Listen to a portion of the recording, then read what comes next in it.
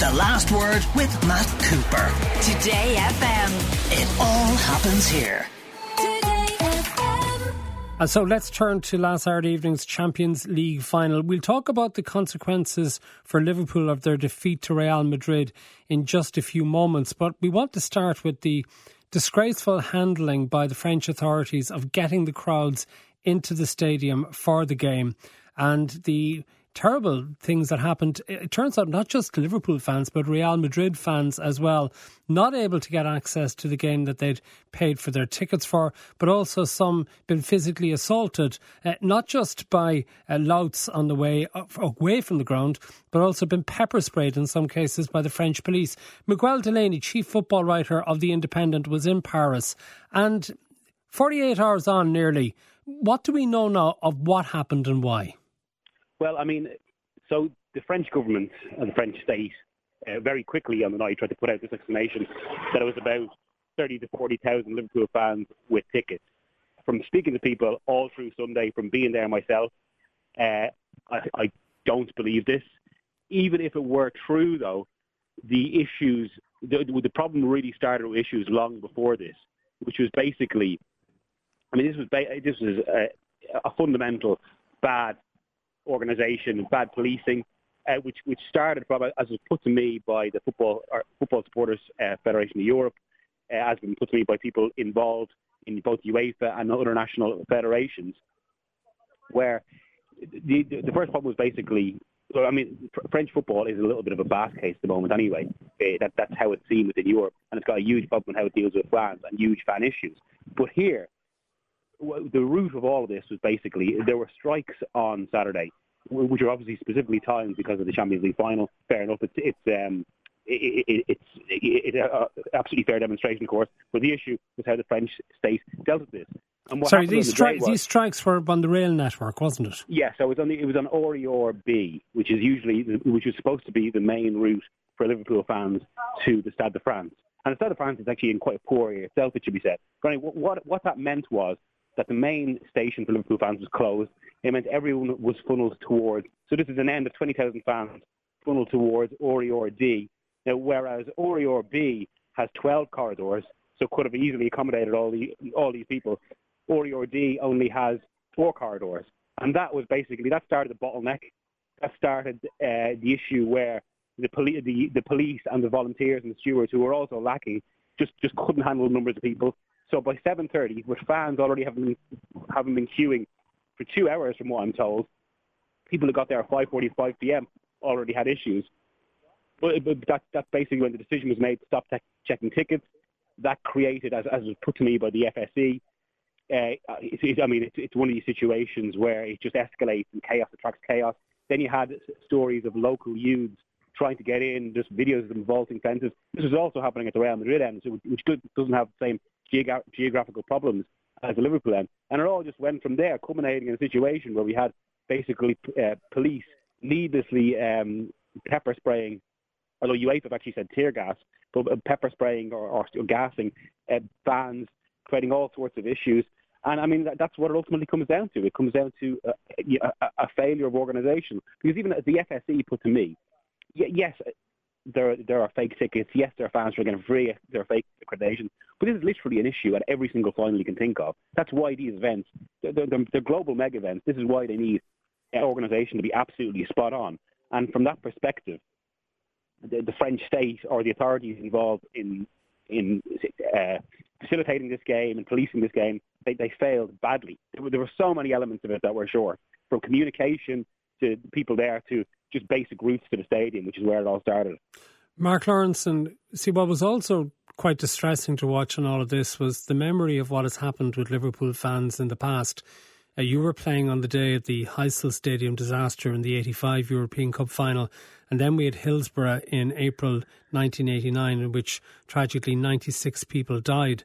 So for Liverpool fans of all people to be caught in this situation and then to be pepper sprayed must have been, I'd imagine, exceptionally distressing for many of them. Yeah, I mean, I actually did the game from Dublin, but and saw all the pictures that were coming, certainly. But you know, let's take it. The first thing for me is Liverpool and Madrid got 19,000 tickets each. 19,000. Matt, it's absolutely ridiculous.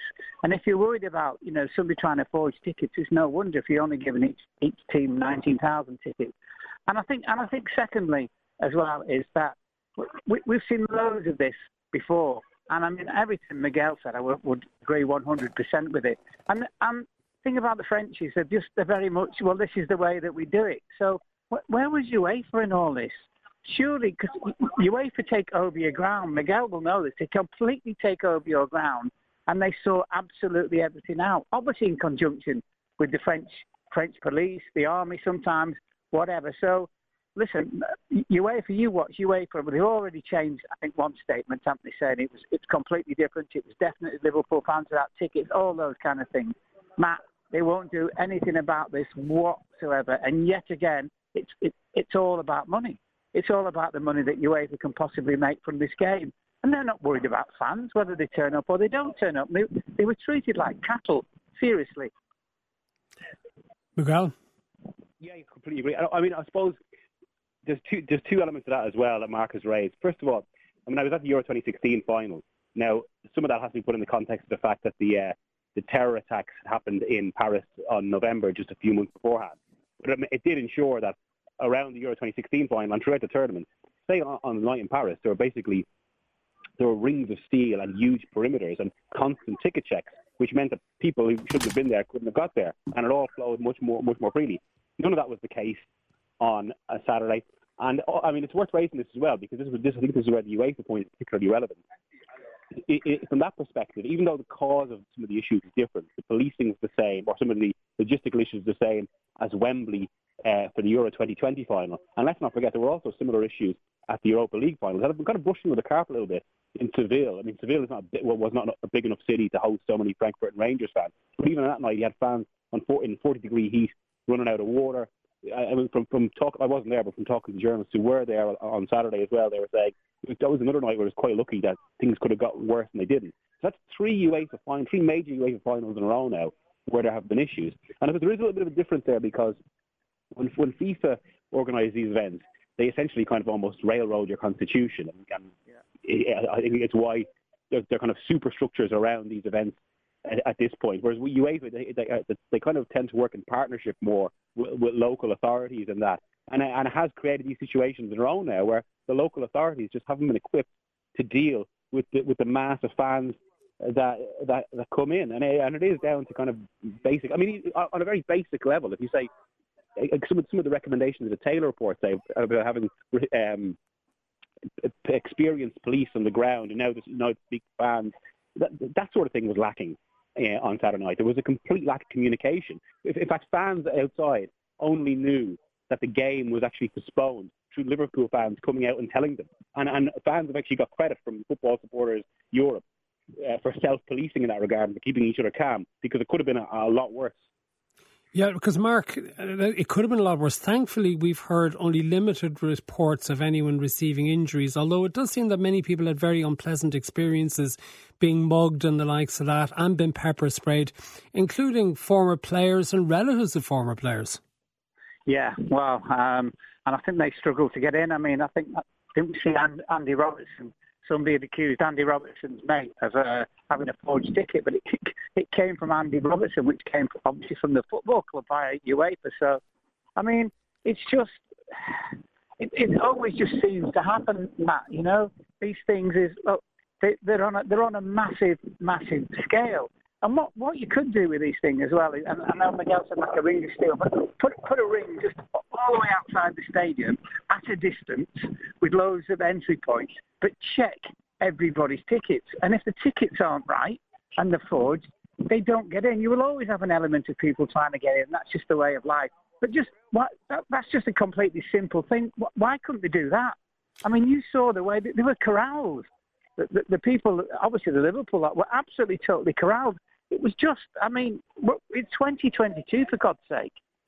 OK, look, let's move to the football. Mark, having come so close to winning an unprecedented quadruple, pipped to the Premier League title by Manchester City and now beaten by Real Madrid in the final, and suddenly people are talking about, well, can Liverpool keep to these high standards, is there going to have to be something of a major revamp of the team, particularly with the likes of Sadio Mane now looking like he wants out, and other players in and around the age of 30? How difficult a job does Jurgen Klopp have in front of him to keep Liverpool at these levels? I don't think it is as difficult as people make out, because you know what they've done when they've known that players are going, Matt. They've got players in which they've already done with Diaz, and as you say, it looks like Mane will go. Salah will probably play one more year and then decide to go. But generally, the football club are absolutely on the ball in terms of the recruitment and everything. And you know something? I think they're the only team ever to play in every single game that they possibly could. And obviously, the last 6 or 7 days, they just missed out on the Premier League, and they missed out in the game as well. But look, they've had an excellent season. I think they will bring players in the summer, not necessarily frontline players that they will hope to train on for as well. But I don't.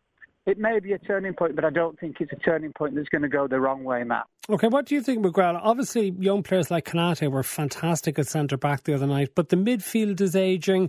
They may need to sell Salah if he's not going to sign a new contract. Mane could go. How big a rebuilding job do you think isn't likely at Liverpool? Well, before the final, there have been no major plans. There's maybe to bring in 1 or 2 players, and Liverpool are the sort of club they're not going to get diverted by one result in that regard. I think medium to long term.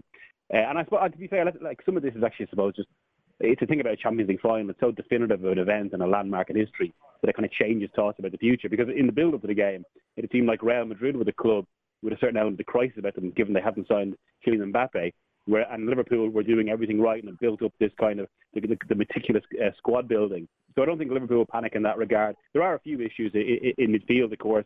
I think he might seek to change the nature of the midfield a little bit, especially given how dependent they've become on Thiago, which is illustrated by the kind of the will to start him on Saturday, even despite kind of some fitness concerns. And obviously, Sadio Mane's future creates some uncertainty. But then Salah is staying for another year, which at least kind of staves off that problem, even if it's something they have to think about. But I wouldn't be too concerned with Liverpool signing. To be honest, I think where this final is most frustrating for them is actually, it's almost kind of the opposite. Whereas so much of Klopp's success over the past 4 years has been how they've defied things or how they've kind of overperformed, especially against the kind of a super club like Manchester City, a state project in Manchester City.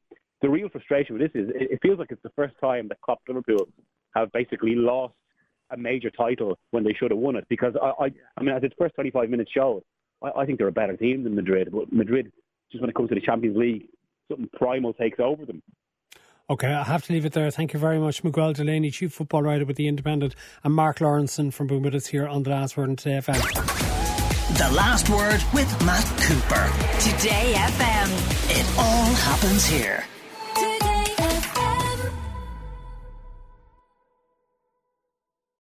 Getting value on your shopping has never been more important. That's why at Super Value we have low prices like cheddar cheese slices only $1.50, tonic water 1 litre only 55 cents, garlic mayonnaise only $1.79, and get new weekly money off vouchers on the Real Rewards app. For low prices that compete with anyone, it's got to be Super Value.